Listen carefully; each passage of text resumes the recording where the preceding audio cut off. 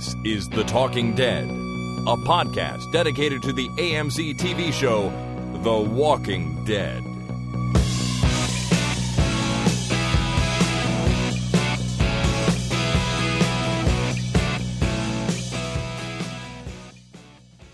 Hey there, everybody. My name is Chris. And I'm Christina. And this is The Talking Dead number 289, recorded on Thursday, November the 3rd, 2016. As you know, we are running a day behind this week. That's why it's Thursday and not Wednesday, because we did the main show on Tuesday instead of Monday. Yeah. Halloween got in the way. Halloween and traveling back from Walker Stalker Con. So, how did you feel about Walker Stalker Con? Did you have a good time? I loved it. Yeah, it's pretty fun, eh? Yeah. I guess I didn't realize how fun it was going to be. I was just like, my expectations were, I don't know. I didn't know what to expect, right? Thought it'd be a bunch of nerds hanging around. Yeah, kind of. Because that's like... that sounds so bad. That's what you think of me. But well, I always think of that, and I've told you this, that Saturday Night Live sketch with, what's his name? Oh my God. William Shatner. Yep. It's from like the 70s or 80s. And he's standing there at a Star Trek convention and he goes, I'd like to thank you all for coming out, but just got to say, get a life. I mean, come on. You guys are such nerds. Yeah. So I guess I had this weird preconceived notion. I wasn't sure what to expect, but I was pleasantly surprised. It's a bunch of nice people. Really nice people. I met some great people. I had so much fun. And like, I think that was one of my favorite parts of the conference was meeting a bunch of people that you had met previously, like that you were friends with, and like partying with them and getting to know them and just having a great time with them. Yeah. I think if I had just gone as an attendee, I wouldn't have liked it as much. Like, I think the fact that, you know, you were doing panels, and so I had sort of almost like a insider edge in a way. I think it made the experience more enjoyable than if I just attended and been waiting in all those lineups. I mean, I was still waiting in lineups to get. See, that's the thing. Chris had a staff badge, but even with that, I had to wait in long lineups for my photo ops. As some of our listeners probably saw on Facebook, I had a photo op with Jeffrey Dean Morgan. He did not take his shirt off, people, unfortunately. I didn't have a moment to tell him that, to ask him to do that, because I was basically waiting, and I'm giving, this is just for our listeners who've never been and who are thinking of going. This is just kind of like forewarning you. You're going to be in a lineup for like over an hour for a photo op. For the popular ones. Yeah. And even those, though, move pretty fast a lot. When I did mine, most of the photo ops I did were in New York last year. Yeah. I don't feel like I waited in line that long. But that was New York. That's a smaller one. It's smaller, but still, like, it was Norman Reedus. Yeah. And I did Herschel Glenn and Maggie. Glenn and Maggie was from a previous year, I think. I don't think that was last year. Obviously, because the beard is different. Well, and also you don't have Sophie with you in that photo. But it was well worth it. It's just, you're waiting and waiting and waiting. And then they get you to the like front of the line and they're like, okay, everything you don't want in the photo off on the table, go through, boom. And like, so I walk into the room and it was 2 seconds. I walk up, Jeffrey D. Morgan's standing there. And he's like, hi. And I'm like, I'm sorry, I'm like putting on a voice, but it's like... No, that's how he sounds in real life. Yeah, he did. No, he doesn't. And I mean, very charming smile. And he immediately just grabbed me in a big bear hug, which was kind of funny. Like I had been standing in line listening to some of these women talk about, oh, I hope I get to hug him. And I was like, I wonder if I'll get to hug him. I wonder how it works. No, I didn't even have to think about it. He just grabbed me in a big bear hug, quick smile at the camera, boom, I'm out. And like, I was convinced that I would have a deer in the headlights look in the photo and it would look god awful. And it actually looked really good. But I was worried because I was like, what's going on? And then I also got Stephen Yoon's, like a photo op with Stephen Yoon, because I was just so distraught about Glenn. Still am. And I was kind of sad about that one because I had to rush to the front of the line because I was in the wrong line. I was in the VIP line. I went running And in my rush, I just ran in, quickly posed with him. He just put his arm around me. Like we said, hi, posed, out. And I was like, I wanted a hug from Glenn. I wanted to hug him. And so as I left the photo op, I was actually welling up. Like I was like, oh God, I can't believe it. I really screwed it up just now. I actually wanted a hug from him. I needed to feel better about everything. It's all right. You got your arm in the photo, and I think that Stephen, you and I looked pretty cute together. Personally, but yeah. No, your pictures looked really good. Yeah. So that worked out great. But like, yeah, otherwise highlights. I mean, it was really cool. We met Greg Nicotero. Talked to him for a bit. Mm-hmm. Funny story. Did you tell the listeners what had happened with Sophie? No, not really. So our daughter spent most of that weekend, pretty much the whole weekend, barfing. Yep. And our very dear friends, Sarah and Chad, were looking after her. Well, both girls and their own kids. And I just felt so awful, even though Sarah assured me, oh my God, don't worry about it. So I said, we have to get them something awesome. And Chris was like, we should get them an autographed photo, but we should get whoever writes it to write, Dear Sarah and Chad, sorry about all the barfing. I'm like, oh my God, that's genius. I love it. So we were going to get Stephen Yoon, but the lineup for his table was so ridiculous. And it was Sunday morning. We were leaving that day. We had to catch a plane. So we're humming and hawing. And then when Chris mentioned Greg Nicotero, I'm like, oh my God, that's amazing. And if anyone's going to sign it, sorry about all the barfing, I think Nicotero is perfect for that because, he's the effects guy, he's the director, whatever. So we got him to add a little extra thing to that autograph, though. It was sorry about all the barfing, ... and Glenn. And our friends loved it. I think so. I think they really liked it. I think they really appreciated it. I hope so. Sarah's probably going to listen to this. Yeah, so I hope so. I hope she's not sitting at home going, she's sitting there this is like, the worst gift ever. Yeah, like, why'd they give this? Yeah. And it has a zombie in the photo. Like, what's up with that? What am I going to do with this? Anyway, hopefully they liked it. So that was cool meeting him. We met Jesus. Tom Payne. Yes. I know what his name is. Okay. I just like to call him Jesus. And then funny story, we were sitting at the bar on the Saturday night. I told people about this. Oh, I said Michael Emerson came to our listener meetup. Yeah. Yeah. He wasn't there for that, but he was there. Yeah. And I was like, I need to talk to him. And Chris was like, no. And I'm like, I want to talk to him. I really want to talk to him. And he's like, no. But then you gave us a little in, which was perfect. I did. And then we had a lovely chat, and he's such a nice guy. So that was really cool. Look at me, I'm such a fangirl, like just listing off all the cool celebrity experiences. But so you had a good time, though. I had a great time, and I really liked meeting. I liked meeting Melissa Hutchison, the voice of Clementine. She's lovely. And super nice. I met Grace, who does, it's Under the Covers Comics.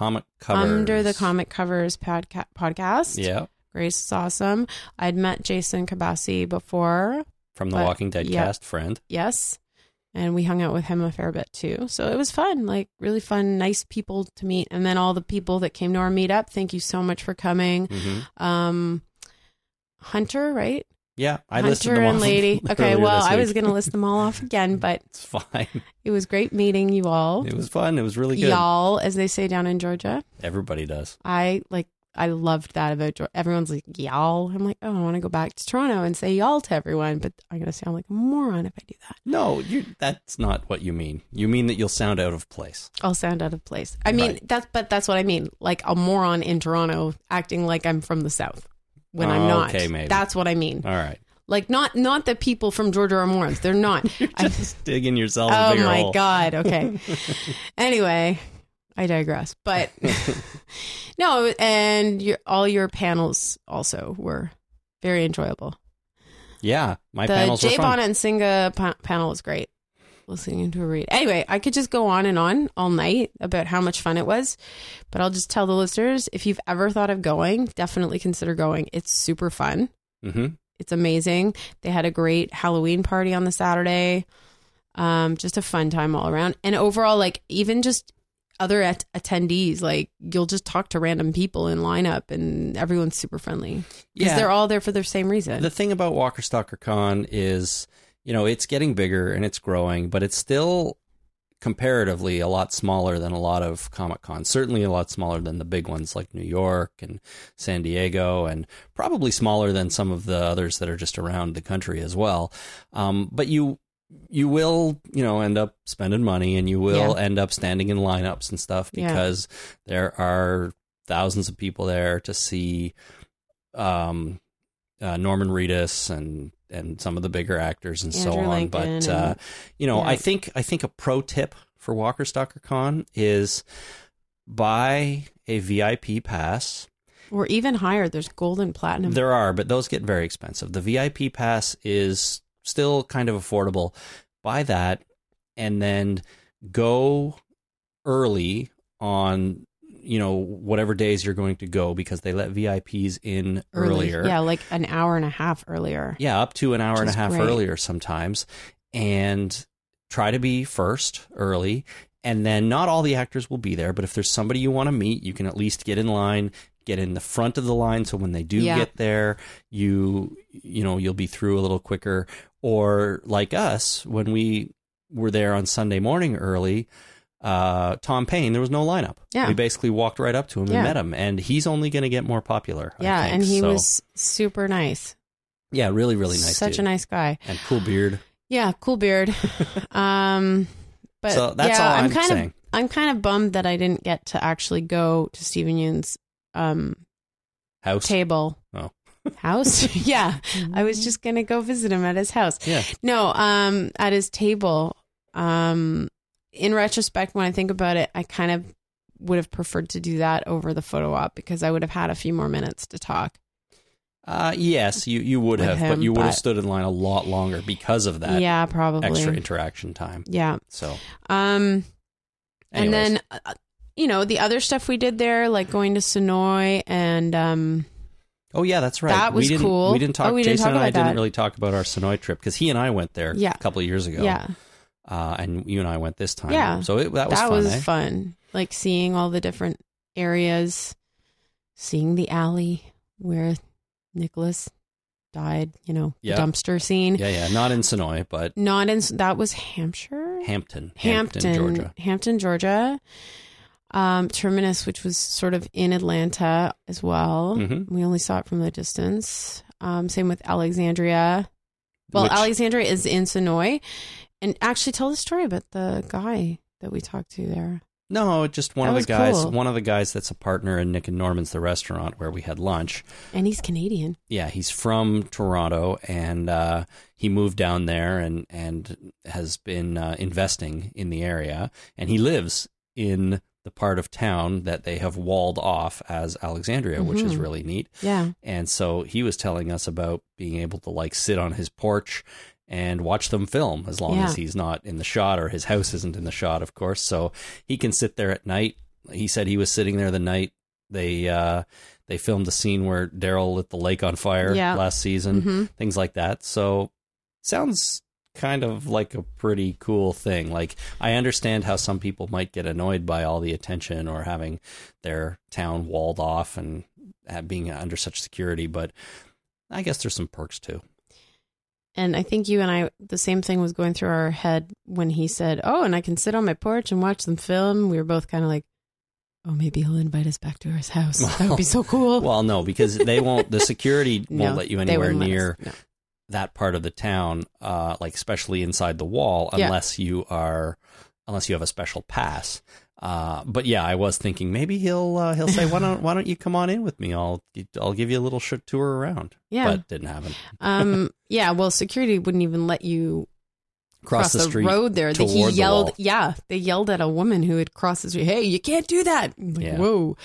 I actually want to thank one of the listeners on Facebook pointed out a photo we'd posted of Chris in front of Alexandria. A listener noticed, hey, is that a walker over your right shoulder?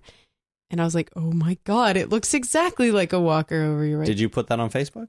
I had posted on Facebook.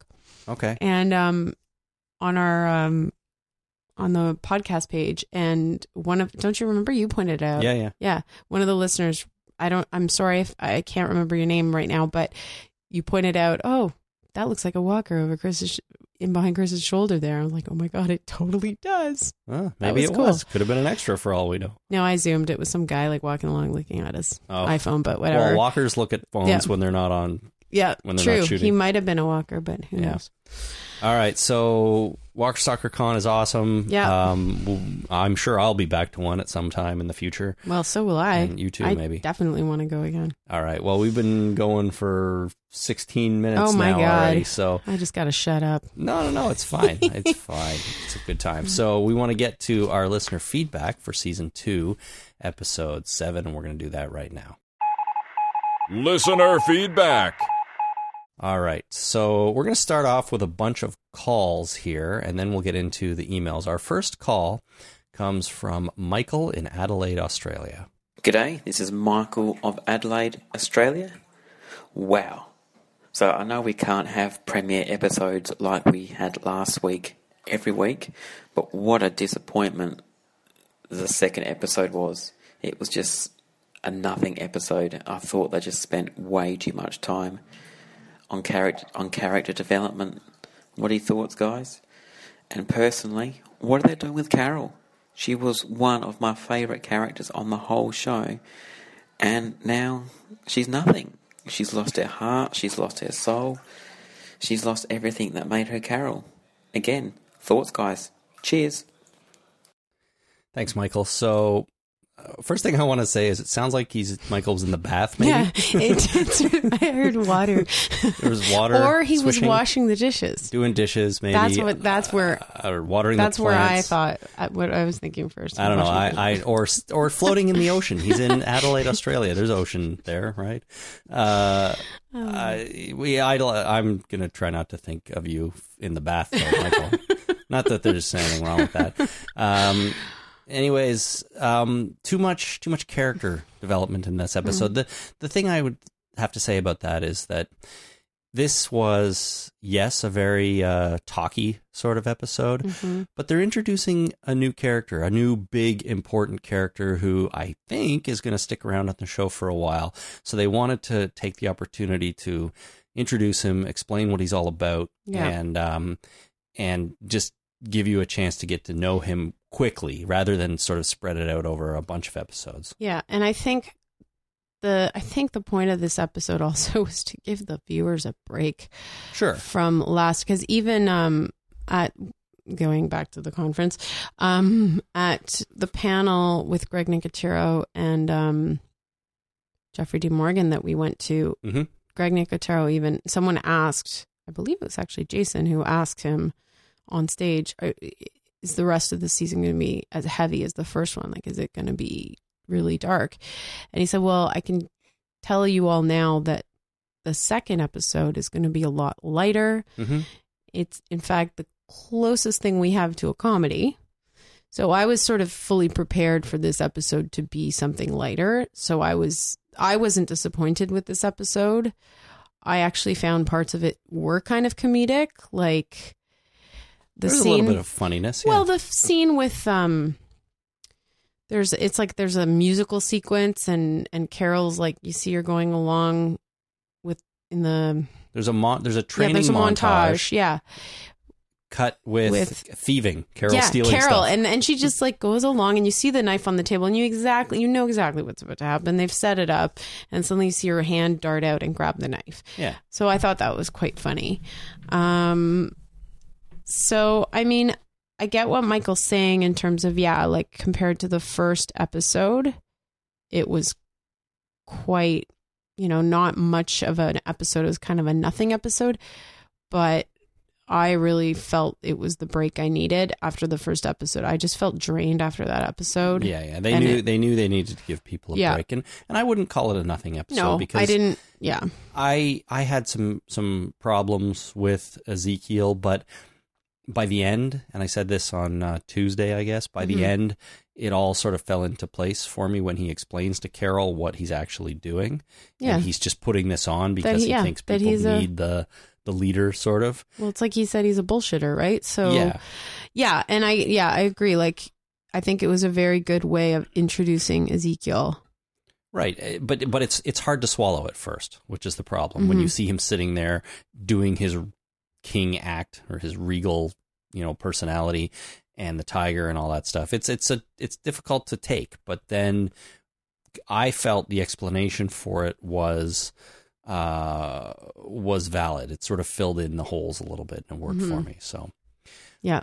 All right. Next call is Angie in Birmingham. Hi guys, it's Angie in Birmingham. Just a bit of feedback on episode 2. Just wanted to say how much I absolutely despised this episode. Couldn't stand it, struggled to watch it. I didn't like the kingdom. I didn't think it translated well from the comic to the screen. Things like the armor looks kind of cool in the book, looks super ridiculous on TV. I didn't like the guy cast as Ezekiel. I'd have loved Dave Fennoy to get it. Last 10 minutes he was winning me over a little, so I'm willing to give him the benefit of the doubt, but to me, I just wasn't enjoying him. Anyway, that's it. Bye. Who did she mention that she would have liked to have gotten the role? So a guy named Dave Fennoy, and he is a voice actor that worked with Melissa Hutchison in the first Walking Dead game they did. Season 1 of the game, basically. Right. He was he played Lee, who was the playable character in that game, because you don't play as Clementine until the second game. You play as Lee in the first game. Okay. So he did the voice for him, but Dave Fennoy in real life is a big dude with dreads, like real dreads. Okay. And he just looks the part, but he's primarily a voice actor. So I don't know how much like on-screen real-life acting he's done. But a lot of people were saying, just hire him. He's perfect for it. But of course they didn't. Yeah. And, that's it. But Angie said she didn't like the armor, which is weird because the armor that the Kingdom guys wear is actually one of the things I really do like about it. I thought it looked okay on TV. It's kind of a mix between a patchwork of different things like hockey pads and maybe other sporting equipment. And it sort of makes sense to me. If you're running around in the zombie apocalypse, like, you're not going to wear a t-shirt all the time. You might want to cover your arms because human teeth can't bite through a lot of fabric that easy. So the armor I thought looked pretty cool. I didn't have any problem with it on TV. I think she was saying more that she liked it more in the comic, or in the comic than on TV. See, I haven't read any of the comics, so I have no comparison to draw here. So I can't say whether I think. I mean, I thought the Kingdom was presented well. I thought that Ezekiel was portrayed well, but again, I have no point of reference. If anything, the Kingdom for me seems a little too together, like a little too comfortable. Like, they've got classes for the kids going on. They've got all those plants and crops growing. It seems like they're just living the easy life almost a little too much. But again, Alexandria was kind of like that at first too. And so I can even sort of buy that, but they do have it together. They're smart enough to wear armor. They're smart enough to grow their own food.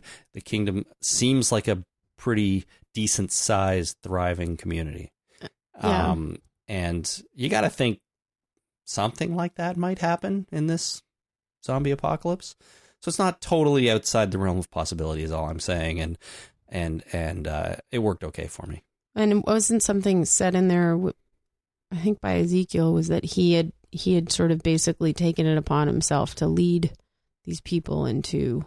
Well, he had the tiger, and people look at a guy with a tiger and go like, "Oh, he must know what he's doing. He's got a freaking tiger." And so, sort of, he's led the charge, and he's just managed to get these people together and get things done. I guess out of fear of a tiger. Well, not even fear, but like respect. Or respect, right? Yeah.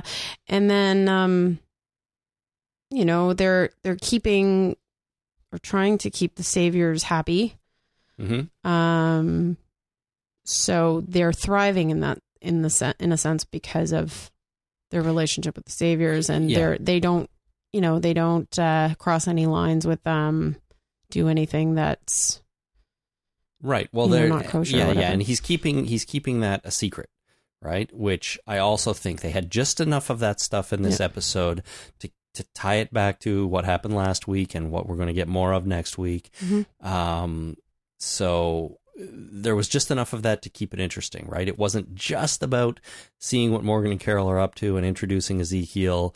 We got all that, but we also got a little bit to connect it to what's going on in the rest of the world, I guess. So, all right. Call coming from David in Brooklyn. Hey, Chris and Jason, this is David in Brooklyn. Just wanted to touch base on a couple of things. First, interesting to see that some of the knights in the kingdom were carrying spears, and I was just wondering if maybe they are doing direct trade with the Hilltop, or if it's all going through the saviors somehow. But anyway, interesting observation. The other thing was about the tiger. Chris, you had asked if anybody has any specific knowledge about on-set animals and things like that.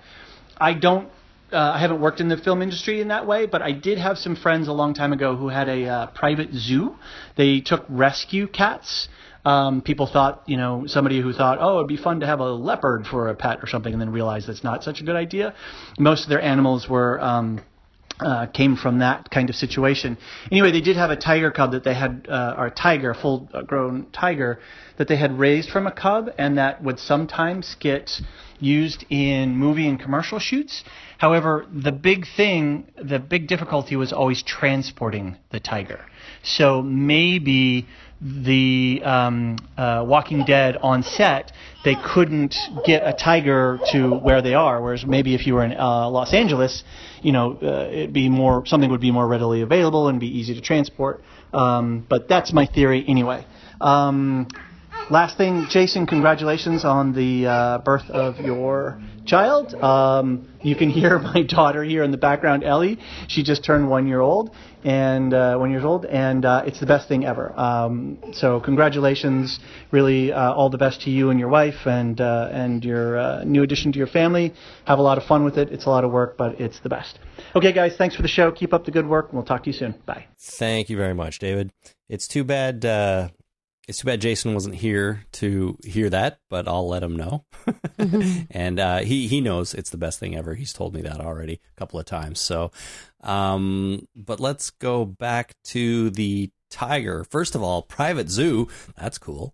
Yeah. Someone who has a private zoo. And it sounds like you can ask for a tiger, but it's tough to actually deliver the tiger. Because you don't just throw a tiger in your backseat like a dog and then drive it to the set. Because he'll maul you on the way. Well, probably. If he's hungry or whatever. So, I guess you can get tigers if you really need to, but Shiva in this episode was 100% special effect. Yeah, I saw that you had posted it, but I'd seen it earlier on my Facebook feed, that article, and I didn't actually get a chance to look at it, I guess it was a video on how she was made. Yep. Special effects. I mean, it was sort of interesting because they actually model her up from like skeleton to muscle structure. Yeah, I have to look at that. The skin and the fur and stuff like that. It was sort of neat. And I got to admit, I thought the tiger looked okay. I could sort of tell she wasn't real. There were just little bits here and there where I'm like, that didn't quite move right or something. Or even the facial expressions at moment. I thought looked so digital, much more digital than, they didn't look real to me. They looked better than they did when we saw Shiva in the trailer back in the summer, but still not 100% photorealistic tiger, but pretty good. And again, if it's going to be that tough to get a tiger, I'll be surprised if we actually see much of the tiger going forward. They'll just put her maybe in the background, distance shots where, you don't need so much detail.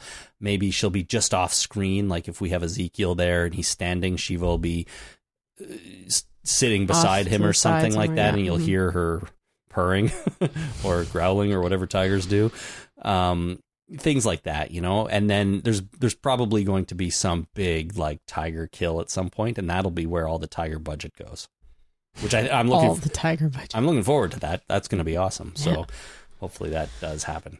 Tiger takes a walker's head off. Yeah, that'll be wicked. So one more call before we get into our emails. This is Christine in Northwest England. Hi guys, it's Christine calling in from Northwest England. Just wanted to give a big holy crap did I need that. After last week's torture and drama and sadness, it was nice to have an episode. We needed the kingdom. We needed Ezekiel and his craziness and Shiva and her awesomeness. And we just needed just the levity that the episode brought. I know it's not going to be rainbows and butterflies from here on out, but it was nice just to sit back and watch an episode and enjoy it and know that there wasn't going to be any Negan or Lucille or killing or just any of that. But I know next week it's probably back to the heartache, but it was good while it lasted. Talk to you later. Bye. There was some zombie killing. Yeah, but that's par for the course. Right. You can't on this show. Like, you can't have an episode without a zombie getting his head taken off or brains taken out. Face cut off. Ooh, oh my God, that was gross. I thought Although it was pretty good. After the premiere, I was like, yeah, I can handle anything now. But somebody else pointed out last time that, cutting someone's face off doesn't really get to the brain. No, not really. Unless you cut the whole front of the skull Well, it off. was quite a bit. So they might have got, I don't think the zombie went down from that. I think they also went, didn't they jab him after? Well, I don't know if we saw it go down, but I think the implication was cut the face off and it was dead. They got the frontal lobe. Well, I don't know. Anyways, it was a pretty cool effect. Thank you, Christine, for the call. All right, you start with the first email here. Right. So we've got Michael from London. Mm-hmm. I've Googled and followed hashtags to see if anyone else agreed with me. However, I seem to be alone in thinking this episode was really dull. Don't get me wrong, loved the bit where Ezekiel opened up to Carol, and I thought Lenny James acted as well as he normally does, but this was bloody boring. I normally like the episodes where we go back to following another part of our group who have split up, but this bored the life out of me. So Michael's not the only one. Yeah, he's not alone in this at all, as you've heard from some of our calls. Yeah, we heard from the other listeners. Definitely not the only person, Michael. But I think this has been a slightly polarizing episode in that regard. There's some people that just don't understand what we're doing here, and I shouldn't say that. They get it, but maybe it's not for them, right? And then there's the others that need the break and are interested in meeting the new characters, and this is an okay way to do that. So, all right. Short email here from Jackie in SoCal. Melissa McBride is a genius. Drama, action, comedy. She does it all. She really does. She's very good. She's extremely shy in real life, but she can do everything on screen. Yeah. So very cool. Good for her. Some of the best actors are very shy in real life. Yeah. And they just come alive on screen or on stage. Melissa McBride's one of them. Yep. Andy from the UK, just a quick question. I was slightly confused as to the intentions of feeding the pigs up on walker meat. Was it an attempt to poison the saviors or just an attempt to fatten up the pigs, thus making them more impressive and appreciated by the saviors without using up valuable food resources of their own? I think probably the latter, but what do you think?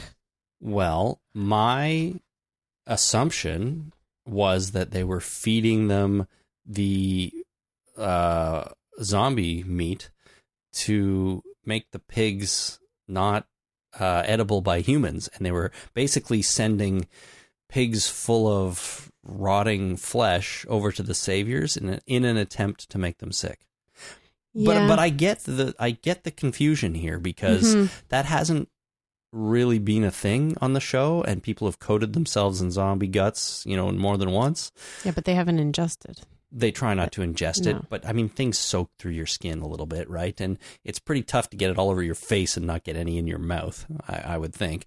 But I can see what Andy is saying here. It was a bit. I wasn't 100% clear on it. But at the same time, I didn't really think of the other option until Andy's email, right? In that they were just trying not to waste resources, yet still fatten up the pigs so that the saviors would be happier. Well, yeah, because they're not going to waste their food on the saviors' pigs. What they're doing is they're giving them what they want without expending quite as many of their own resources, which is genius. Actually, it's really smart on the part of the kingdom people and Ezekiel. And maybe it's just an added bonus that they might actually be poisoning them because, everyone knows the saviors are kind of dicks. Yeah. So, Andy, I gotta say, I don't know if I have a perfect answer for you. My assumption was that they were actually doing it to poison them, but I think your second option here makes just as much sense, right? They're just doing it as a way to keep the peace, sort of, and not use up as many of their own resources. Yeah. So, really, really good theory. If anyone else has any thoughts on that one, I'd love to hear it. Next, Dan in Columbus, Ohio says, congrats to Alana Masterson, Josh McDermott, and Christian Serratos on being promoted to main cast. I'm excited to see all of their characters' roles expand, especially Tara. She could have been killed off if they wanted to, but they've kept her around. They must have some good plans for her. And I think what Dan is getting at is that their names were in the opening credits. I think. Oh, were they? Well, I'm not 100% sure. I didn't have a chance to go back and look, but I think they were. I think they were. You know what? I think I remember seeing Christian Serrato's name in there. Yeah. And the way they do this is a certain group of actors are considered the principal cast, and then the rest are considered the supporting cast. And I think the principals actually are the ones that are listed in the opening credits. Usually that's how shows do it. So if their names were added, then look at that promotion for those three. Now, was Tom Payne's name in there, or? I don't think so. No, I don't think so. I'll bet you by the end of the season it will be. Yeah. Well, sorry, it might not be in there, but by the end of the season he will have received that promotion. And for season 8, assuming Jesus is still alive on the show, for season 8 he'll be in the opening credits. I bet. Yeah, I didn't even think to look at the opening credits as we were watching on Sunday. They change them up every year, a little bit, not always, but they change them up, and often the imagery on screen, in a way, relates to the name that's on screen at that time. Like I think a while ago they used to have, when Rick's name came up, they'd have his Python gun and stuff like that. So, yeah, I remember that. So that's cool. Good for them. And we're going to get episodes, or at least one, explaining where Tara and Heath have been. So Tara's going to get her chance. Yeah. Alana Masterson. Okay. So we have an email from Anwen from Dunedin, New Zealand. I hope I'm pronouncing the name. Yeah, there's a few things we can mispronounce there. Anwen and Dunedin. Dunedin or Dunedin. Dunedin or Dunedin or anyway. Dune. Let's just get rid of the din. Dune, New Zealand. Call it Dune. Yeah. Just finished watching season 7, episode 2. What a breath of fresh air after last week's horrors. I was pretty traumatized by the premiere, right? Because it said finale. I think he means premiere. Yeah. I was pretty traumatized by the premiere and almost reluctant to watch this week, but I'm back on board and excited to see where the show is going. I adore Ditzy Carroll, and Ezekiel was fantastic. Their scenes together were captivating. They were weird. I mean, they were strange. But I'm glad they did the thing with Carol where she decided everything was just nuts in this place. Yeah. Because it is kind of nuts. It was a little crazy. And you could tell that even Morgan thought so. But Morgan was with it enough to think, all right, we just got to play along. Yeah. And maybe it'll work out here, or maybe we'll leave. Yeah. Carol just wants to be on her own all the time. Because after that first scene of her meeting Ezekiel, and she's like, I have no idea what's going on in the most wonderful way, I think she said. And then they leave, and she turns to Morgan like, you've got to be kidding me. She calls it a fantasy land. Yeah, and he's looking at her like, yeah, I know. It's weird. Well, exactly. Let's just see what happens here. And if there's one thing some of these characters have learned, I think it's don't rock the boat. you know? Well, and Morgan's definitely learned that. When you show up somewhere, even if it's weird, if they're friendly, which these people are, don't call them crazy people because they're not going to like that. Yeah. Well, Morgan's really good at not rocking the boat, or like he tries his best, I think. Well, kind of. It depends on the situation. Then he ties a guy up in the basement, and but yeah, I have to say, I did like the scene between Carol and Ezekiel where he's kind of telling her, don't bullshit her. And At the end, you mean? Yeah. And I have to say that I thought that I don't know, and I might be reading too much into it, but like I could see them becoming friends. I don't know why. That whole scene, the way they set it up and the way they talked, I was like, Carol and Ezekiel? Yeah. I was like, yeah, they might be friends someday. I don't know. The way it was set up and the way they talked, he was very kind of like on the level with her, like, look, I get it. And I get what your deal is. I get you, sort of thing. Yeah, and then he shows up at the end, right, with the pomegranate. Yeah. And I didn't put it in here, but another listener said he knows a booty call when he sees it. So I don't know about that, but maybe our next email. You really got to have this pomegranate. Yeah. Our next email from Claudia in London, UK, along those lines says, there is a new cuckoo in the show by the name of Ezekiel. He's funny, though.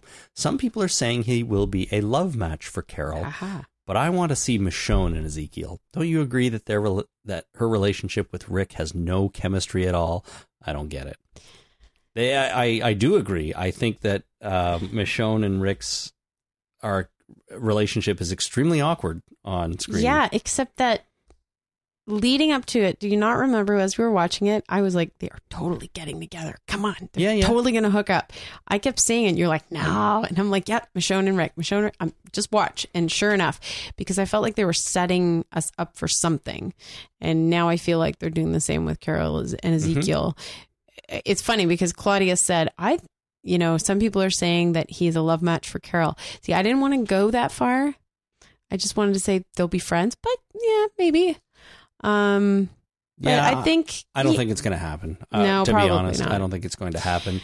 But I also agree that Michonne and Rick are super awkward, which I'll be honest, I wish I could have talked about on the panel I moderated with. Because you moderated Denai Guerrera. And Chandler Riggs.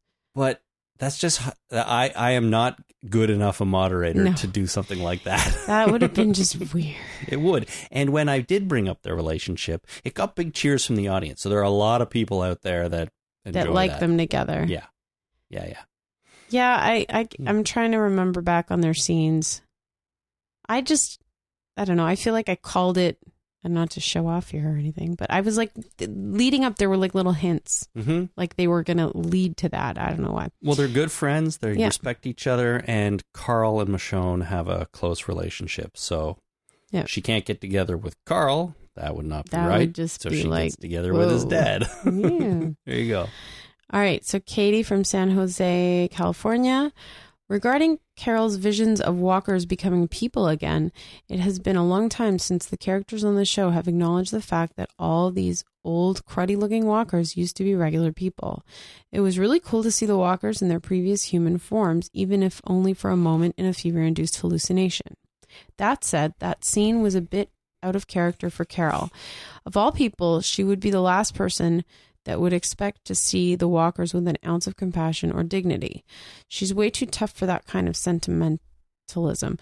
I'm just going to say, I think she was just seeing it in a fever-induced state. Like she was wounded, mm-hmm. and she was probably like having infection and a bit feverish. Yep. So I don't think that it necessarily has anything to do with her as a person that she's seeing it. It's just a product of her fever. Yeah, but I was thinking, now she didn't appear to be as badly injured as we thought, because she seemed to recover very quickly. Yeah. But if you think about, maybe she was a little closer to death than usual, like that can change a person, I would think. If she's in a state where she might not survive, that's what was going on in her brain. And I feel like that could kind of explain it. But Carol has become pretty hard and, ruthless towards the zombies and anyone who gets in her way, really. So It does feel like, of all people, she would be the last one that would kind of have this kind of hallucination. But, if she's on her deathbed or she's just not thinking straight, anything can happen. I would think. So thank you, Katie. Next up is Holly in Devon, UK. Hey guys, just finished listening to this week's episode and I had a thought. Who was Lucille's victim from The Kingdom? We know Negan kills someone from each group he comes into contact with to scare them into a deal. And maybe for this group, it was Ben's dad. Ben tells Morgan he died in some sort of gunfight clearing a building, and that his death is why the king is now more pacifist or careful. But maybe Ben's dad was killed by Negan out of camp, and his death affected the king, just like Glenn and Abe's death will affect Rick. It is kind of interesting. Like, why would we need to know about Ben's dad at all, since he's died off screen before we met any of these people, unless maybe he was the one who Negan took down when he first encountered the kingdom. I think that's a pretty solid theory. Yeah, interesting observation. And we might find out more. Dave from Markham wrote, I wanted to comment on the incident of Carol burying the zombie at the end. Last season, there was a conflict of ideals between Carol and Morgan of kill or do not kill. Over the course of the season and this episode, both of their views moved from the extremes towards meeting in the middle. Morgan expressed that explicitly in this episode when he stated his stick would not have saved Carol, and of his talk of being lost again after thinking he had figured it out. During Here's Not Here, the Cheesemaker episode, Morgan and Eastman buried the zombies they killed, and I have a vague memory that Eastman went through their pockets to try and give them a name. I feel this scene with Carol is definitely echoing back to that episode. I see Carol burying the zombie at the end as her realizing these zombies were once people and accepting her vision from the beginning of the episode, and in some ways restoring her humanity. In this sense, I think it makes the story stronger that the zombie/people she saw at the beginning were not her past victims haunting her, but her realizing that these zombies were once just people. So that's sort of going back to what Katie was saying. It was a quick scene at the end. She goes in, she kills the old lady in the house, and then you see her out in the front yard burying her. And yeah, I mean, it does make sense. You're moving into her house, basically. You're going to live there. So she buries her outside. And it was a nice bookend to the episode, kind of. Carol hallucinating at the beginning, seeing real people. Yeah. And then killing the zombie and treating her like a real person. You know? Which, again, Carol might not really be inclined to do most of the time. So, you know, I was sort of thinking about this a little bit, and I have a feeling that Carol might be, we might not see much of Carol for a while this season. I feel like this was kind of her episode to be not written off, but just be sort of put to bed for a little while. Like, you know, Carol's had her problems. She's kind of sorted things out. She's met someone who is playing a character like she has been for a long time. And he came clean to her, you know, and she wanted to leave, but Ezekiel said, maybe you don't have to be in the kingdom. You can be near the kingdom, kind of thing. You can leave without actually leaving. Mm-hmm. And so they've given her this house. They've given her some peace for a while.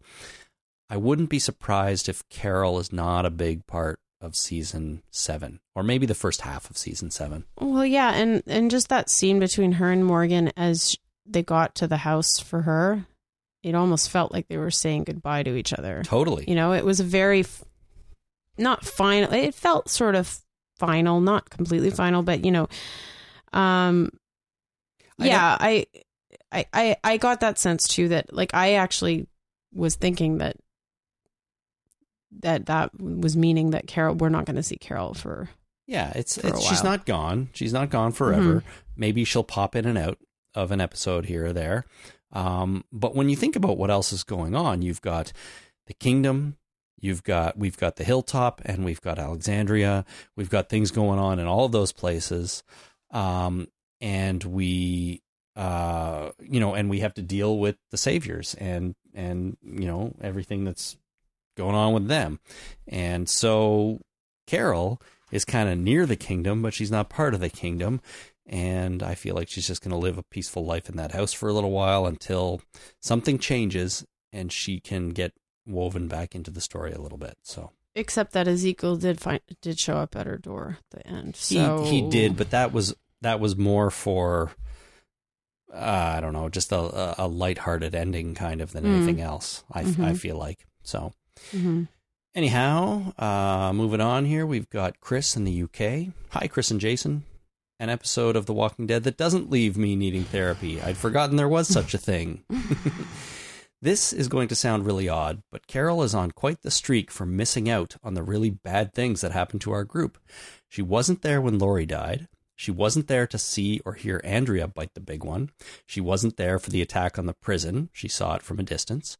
She wasn't held captive in Terminus. She missed the final attack of the termites in the church, and she missed last week's fun in the forest. I think Morgan has the right idea. If you hang around with Carol rather than Rick, you might miss the worst things that go on. I know she's been there for some stuff, the wolves and the herd in Alexandria, but still, she's more likely to miss it. That's interesting. Well, lucky Carol. Yeah, exactly. She's missing the worst of it. Lucky Carol. She's a lucky lady. There you go. Yeah. All right, next up. Mike from Midnight Jury Podcast in Philadelphia wrote, okay, time to break down the stupidity of the tiger. Uh-oh. Let's assume it has been a year or two since the outbreak began. Let's also assume it took about half that time for the kingdom to be established as its residents meet each other and build a community. That leaves 6 months to a year where King Ezekiel had this tiger beside him roaming Georgia. Tigers eat up to 25 pounds, sometimes more, of meat a day. How did King Ezekiel find this much food every day? Maybe he fed him walkers. Maybe fed Shiva walkers. You never know. You know what? If the pigs can eat anything. Yeah. But maybe you can eat walker meat. Like maybe a human couldn't, but maybe animals can. Animals have different constitutions than people, right? Yeah. You can feed a dog raw chicken. It's totally fine. Yeah. Which I've always thought was weird. No, but you can. You can. So maybe tigers can eat rotting zombie flesh. When did, I'm going to continue reading. Sure. After that. When he did not find all of this disposable meat, how did he get this tiger from attacking him or going after infected zombies or infected animals on the ground? A few days without sustainable meat and a tiger will attack anyone for food, including its handler. But let's say that King Ezekiel got the kingdom built and somehow had all this meat until the kingdom was fully established. This community is willing to part with 25 pounds of good meat a day to keep this tiger alive instead of killing the tiger for its own meat. They already are giving half of their stuff to Negan, but in their cut of what they get to keep, this whole community is okay with parting with 25 pounds of meat a day. It is ridiculousness like this that seriously makes me doubt the show's writers. I truly hope that they explain this gaping plot hole that doesn't seem worth it for a cartoon tiger to be on my television screen. Well, I don't think they're going to. And I'm afraid you're going to have to suspend your disbelief. The tiger's just awesome.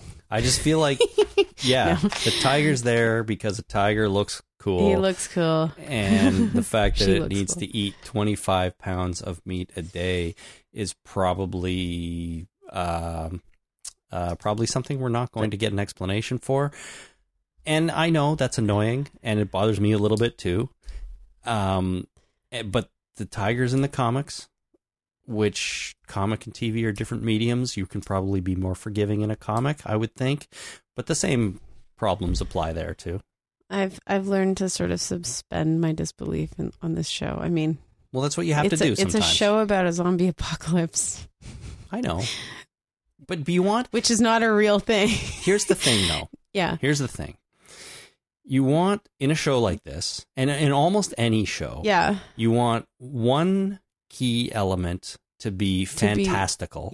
And then everything else has to be based in reality. That's right. I get it. Yeah. Right? So there's the one key thing that you just accept, that you give in and say, okay, that's what's going on, that exists in this world. And then you want everything else to be a realistic depiction of the way the characters deal with that one unrealistic thing, right? In The Walking Dead, it's the fact that there are zombies roaming around. Yeah. So The Walking Dead has had its problems with character decisions and other things like that. For sure. But now they've introduced a tiger, which is still alive and not eating people and being fed They're presumably not going on a crazy rampage. 25 pounds of meat a day. And it seems kind of ridiculous to think that that's, after zombies, that's the next thing that you're going to be like, oh, that's so not true. But it kind of is. Yeah. But you're just going to have to let it go. And I don't know, maybe Shiva's going to get killed off really quick. And then they won't have to worry about it anymore. I still say zombie meat. I don't know. Like, yeah, that's the other thing. Maybe a tiger can eat zombie meat. It's totally fine. Yeah. There's a virtually unlimited supply of that. Yeah. So. Like, he just sets her loose in a field of walkers and she just goes nuts.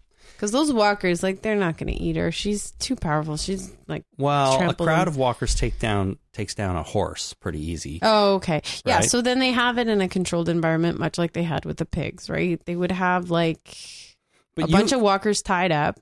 You put Shiva in a big pen with one zombie. I don't think that zombie has a chance. No way. No. Like that. But I'm thinking even like a few. You put a few like tied up.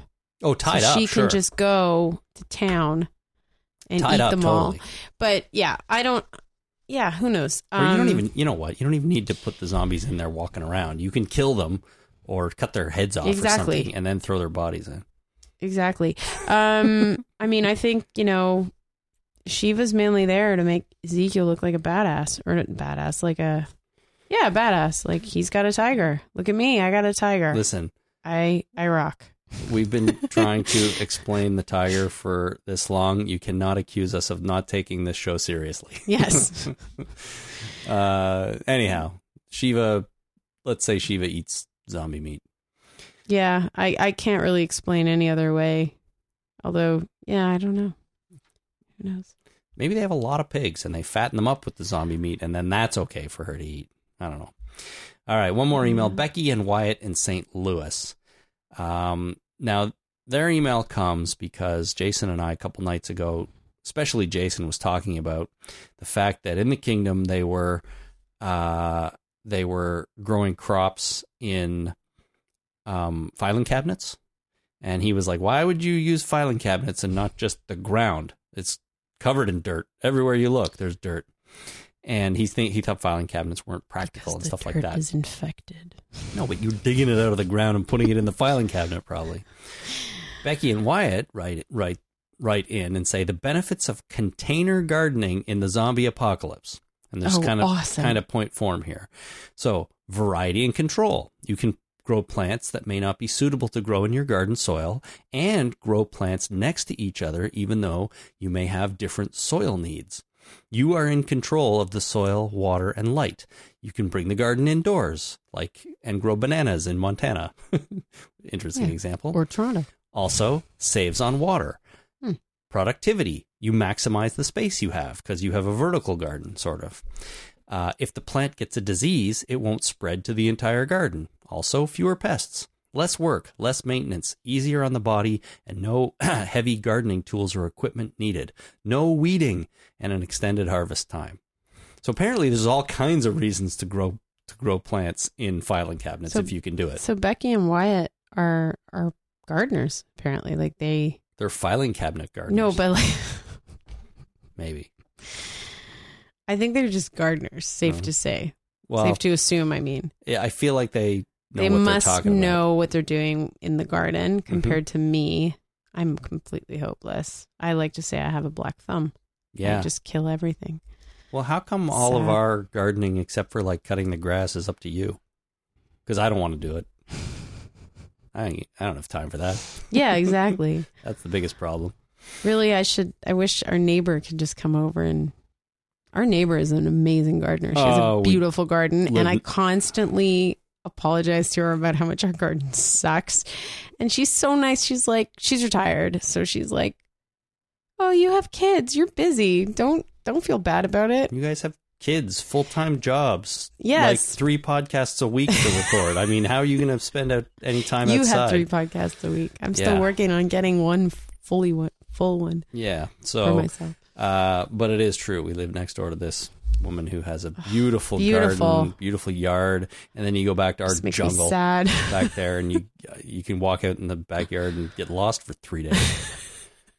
All right. Thank you to everyone who wrote and called in. It's always amazing to hear from you.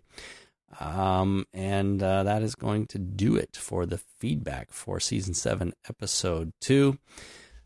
I'm going to be in Florida on Monday, I just realized. So we will be recording a podcast. I guess I'll be recording from the remote Talking Dead traveling studio once again. In Orlando? In Orlando, Florida. And as I always say when I travel, if you're a listener from there and you see me walking around, make sure you say hi.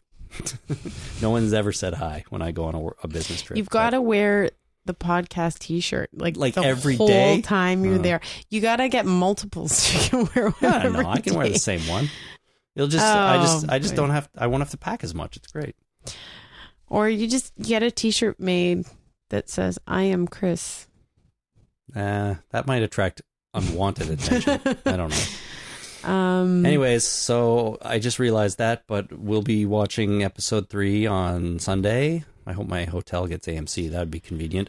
I won't be watching it because you won't be here. Yeah, that's right. And I always get traumatized. You got to wait a whole week. So, man, I'll watch it during the day. We will record something on Monday, and so that'll be out hopefully at the usual time. And otherwise, if you want to continue to get in touch with us, visit TalkingDeadPodcast.com and click on the send voicemail button to record a message straight into your computer. And you can send emails to talkingdeadpodcast@gmail.com. Find us on Facebook at facebook.com/thetalkingdead or on the Twitter @talkingdead. Don't forget, we are running our Season 7 Record Your Favorite Scene contest. So we've got a few entries already. We'll play another one on Monday's show. And keep sending those in. So record yourself performing any scene from any season or episode of The Walking Dead and send it in. At the end of the season, we'll pick our favorite, and you will win a fantastic prize pack. Ooh. Yeah, it's one of my favorite things that we do. Can I enter? You can record something, but you're not going to win. Although it would save me on shipping, which would be nice. I might record something just for fun, but I won't enter the contest because that's not fair. Well, you can enter. No, but I'm not going to let you win. Oh, yeah.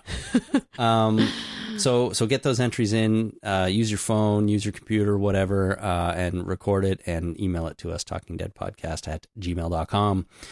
And when you do all your shopping at Amazon, click through our link first if you can. Visit the website, talkingdeadpodcast.com/Amazon. Click on the store of your choice, and a tiny cut of every purchase you make comes back to us, and we super, super duper appreciate it. So, all right, that's enough. We'll be back on Monday, Jason and I. Until then, my name is Chris. And I'm Christina. Thanks for listening. Thanks.